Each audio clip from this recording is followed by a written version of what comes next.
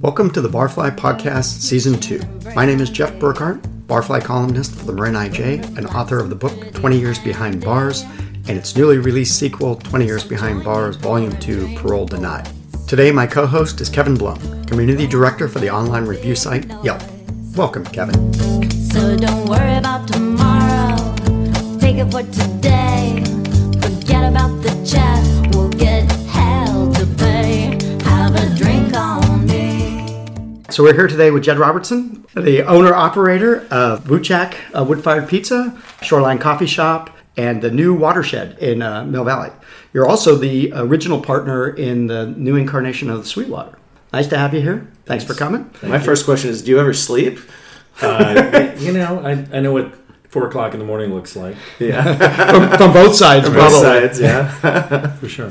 That's three businesses in one market, and Mill Valley is not a particularly large town. So how do you manage that? Well, I mean, you can see someone for breakfast, and he'll ask you what they want for dinner, and you can get ahead of it and cook dinner for them on the other side at another restaurant.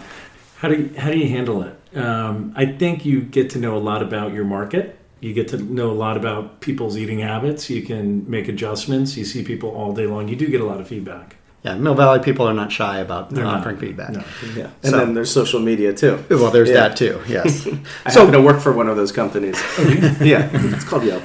You might have heard of it. Yeah. Anyway. But so the thing is that that's true, that you build these relationships. I mean, I've been doing what I do for 30 years, so I know a lot of these people, and I've seen them grow up and that sort of thing. You get to see them on a day-to-day basis, like you said, for breakfast, lunch, dinner, and then, out and about. Right. So, that creates a different dynamic. And, we make fun of the Mill Valley a lot, but there's a lot of good people down here. And they do a lot of cool things. Yeah. So, I mean, what are some of the things that you do to foster that relationship? Well, I think everybody who gets into the restaurant business gets into it for a different reason. And I think because, I think the first restaurant I did, which was Small Ship Flatbreads, before it was Butchak and before it was Molina, was kind of just, everybody wants to open a restaurant. So I opened a restaurant, right? And then they're like, it'll be fun. Now what I'm doing, right? And I think I kind of ignored, I was in the business for a long time, and it's just still a hobby.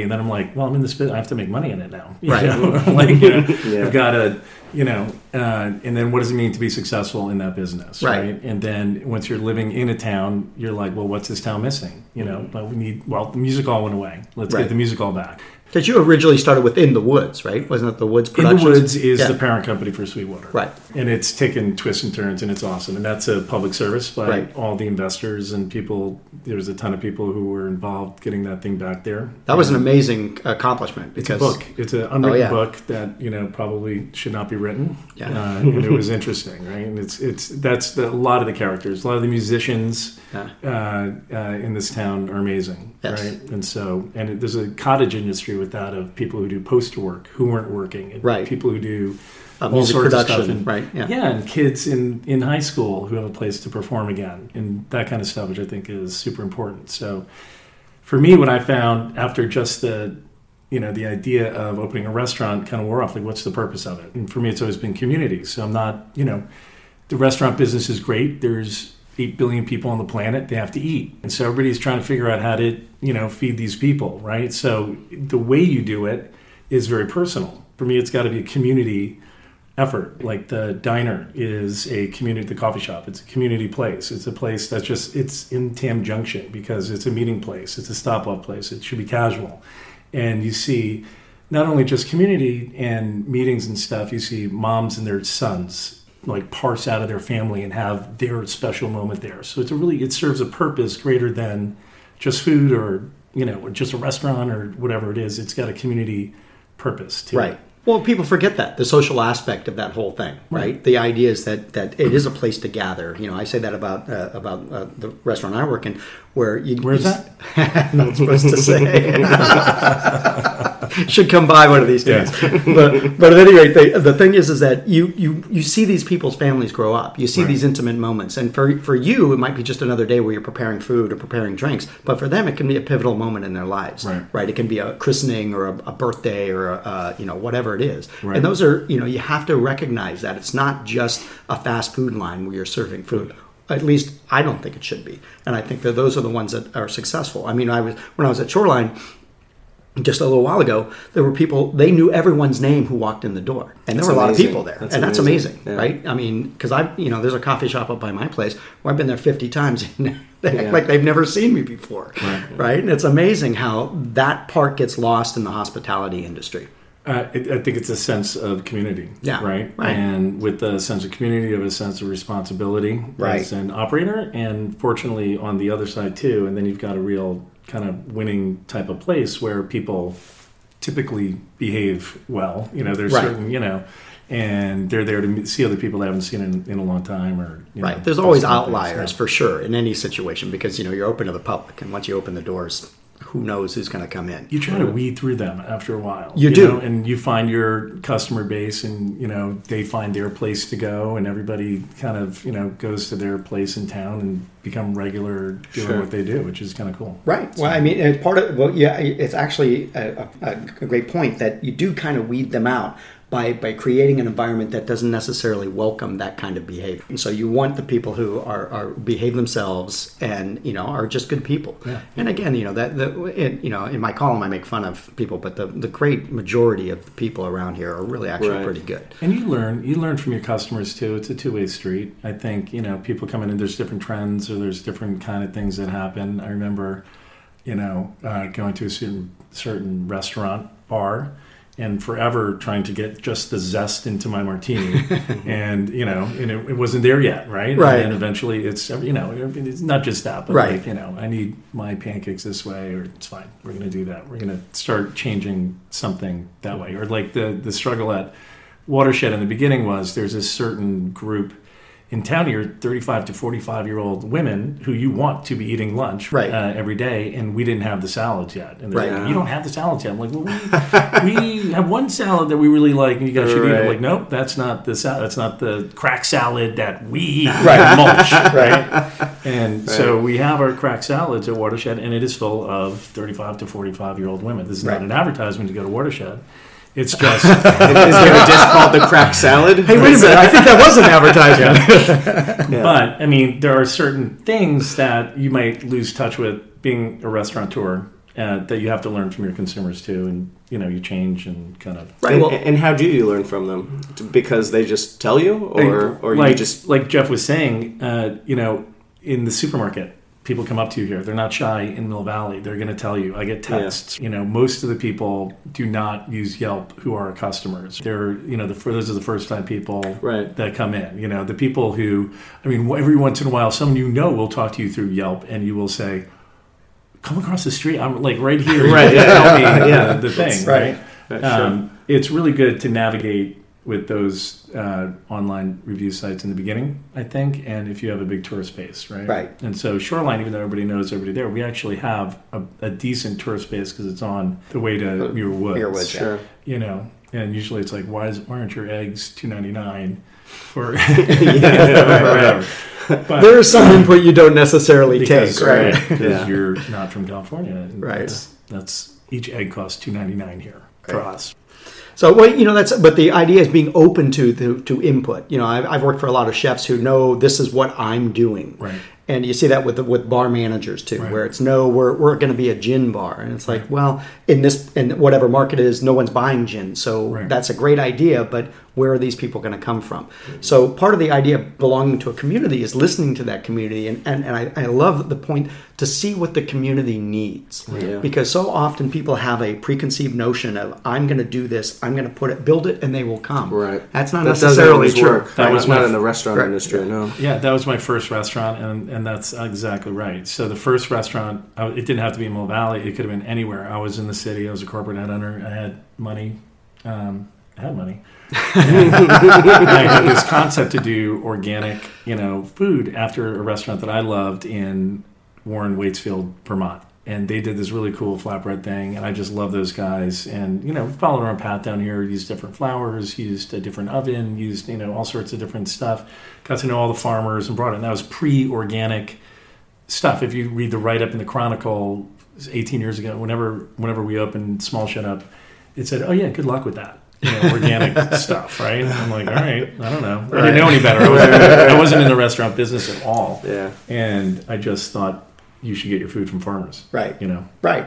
Common sense. Right. Right. A lot of these trends are just common sense. Like a zest in a martini is a perfect example. Right. It tastes better. Yeah. Right. So why not do that? Right. Yeah. But people get pigeonholed into these preconceived notions, and then they just keep doing the same thing, banging the same drum, and it never changes. So when now that you've opened up Watershed, how many months has it been now? It's 4 months minus 4 days for PG&E. Yeah, and we'll get to that. We'll definitely get to that. But I'm curious. So going back to the idea of you filling a void in a community. Right. What was your mindset then in launching this restaurant? So the first one was something I wanted to do, and then after that, being in this town, it was easy to find things that you weren't able to do here. So I was raising a child here through the school system, so I'm kind of stuck. So you're here for a while, and you have a restaurant, so you're kind of stuck. So like, what do we need? If you're going to go out at night and not go to the city, what do you want? Sweetwater is easy, because it closed and we needed to open it back up. Mm-hmm. The diner, I just didn't want to lose the diner. And I'm from the East Coast, so I wanted diner. And I didn't want someone to go in there and make it a super duper. Not a super duper, like I love super duper. Love super duper. Like just like a chain type thing. And I was thinking like In-N-Out or something like that. And lose some authenticity. Watershed, what I had been hearing a lot from, and it's an unbelievably beautiful setting. It right? is, yeah. There are families who don't have a place to put their kids, and there's cornhole outside, and people can run around, and it feels super natural, right? And so when we had Molina, which was Bay Area 100. But it was just for adults. And so what's the hybrid type of restaurant where you can have adult food, offer some options for some other people. The whole family can come down, and then when the baby cries, take them outside and play cornhole with them. Or the kids get restless, they can run around in the yard. So we didn't have that. It's like kind of a very Midwestern-y type of thing. But all of a sudden, the remarkable thing about the Mill Valley Lumberyard is like we found a room. Right. And I used to have these dreams, like I got a whole room in my house that it's like whatever it is. Like we just got this brand new room for free called the Mill Valley Lumberyard that shouldn't exist because of the conversion over to what it is and what the Matthews did over there is pretty cool. And the opportunity really was to have this broader family environment and still be an adult and have your kids nearby without them screaming. Right. Our customers were always asking for, well, can you put like an easel and a game room in like a Chuck E. Cheese in the restaurant? I'm like, no, because that's every inch costs money for, it's just very tight business. But do you have one at your house? No, you don't. So right. We're not putting one here. Yeah, exactly. And I believe like a wonderful place that I go to once in a while. It is a place where it's a place where I brought my kid where he had to wear a nice shirt. And he had to behave. So there is something good about having to behave in a restaurant too, which a lot of parents don't really seem to get, or their dogs. That's a whole other thing. Yes, it's a whole other beast. Yes. But there just was this opportunity to not have it be just crayons and all this junk and trying to keep or screens for the kids, which I hate seeing in the restaurants. Right. And really have a place where kids do get restless, go outside, run around. Right. It's a huge area. So mission accomplished. I think so. Yeah. Well, you guys have been very successful too. I mean, not only on that realm, but you got Mayor Pete was there. 2 weeks after you opened, 3 weeks after you opened. That was amazing. Back after back, Mayor Pete was there, and then for some reason, Congressman Kennedy from Massachusetts was like, "Why was Mayor Pete here?" And he came in. And this is extraordinary, right? Yeah. And we do have amazing investors in that project who are all very community oriented, and they're I was like, why don't I know these guys? I'm like, well, I'm 52. Right, and they're 38. That's why I don't know them. Right? They're new, like the old tooth going out. But they're all super interested in creating that kind of community too, and they bring in their different segments of the community, which is really cool. So Mayor Pete was awesome, and people really showed up, and it was just fun. Did people know he was going to be there, or it was kind of like Snoop Dogg. It sold out in 10 seconds for the film festival at Sweetwater. It was just one of those things where people aren't used to getting that here, I don't think, and maybe Marin's getting less liberal in some ways, or it's more diverse than it used to be. I think there are conservative people who live here and different people, and so when you have coming to the hot tub capital of the world, it's not really like that. There is a diversity of people here, and I think we have different kinds of hot tubs now. We might even have a spa.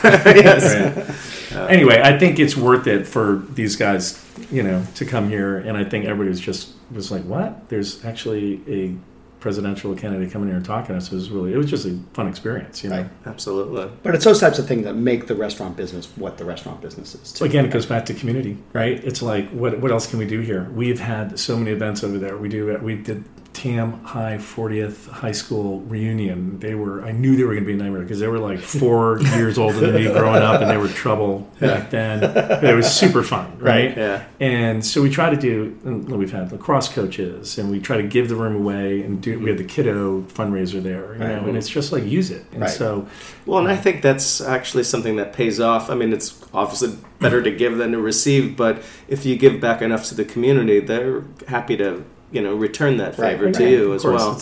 It's not lost on me. Yeah. I'd never advertised on any restaurant, and I think that's what you do, right? And when we had Small Shed, we gave the food to the to 142 Throckmorton Theater for the green room all the time. I got to meet Robin Williams. I got to meet Dana Carvey. It was really cool. So I mean, you get stuff back. There's karma involved. You don't do it for that purpose, but of course.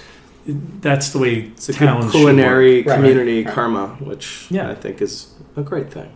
Don't worry about tomorrow. Take it for today. Please join us next time when we welcome Joan Simon, a Full Plate consultant, one of the top restaurant hospitality marketing firms in the Bay Area, to talk about the value of restaurant hospitality marketing. My name is Jeff Burkhart. Thanks for listening.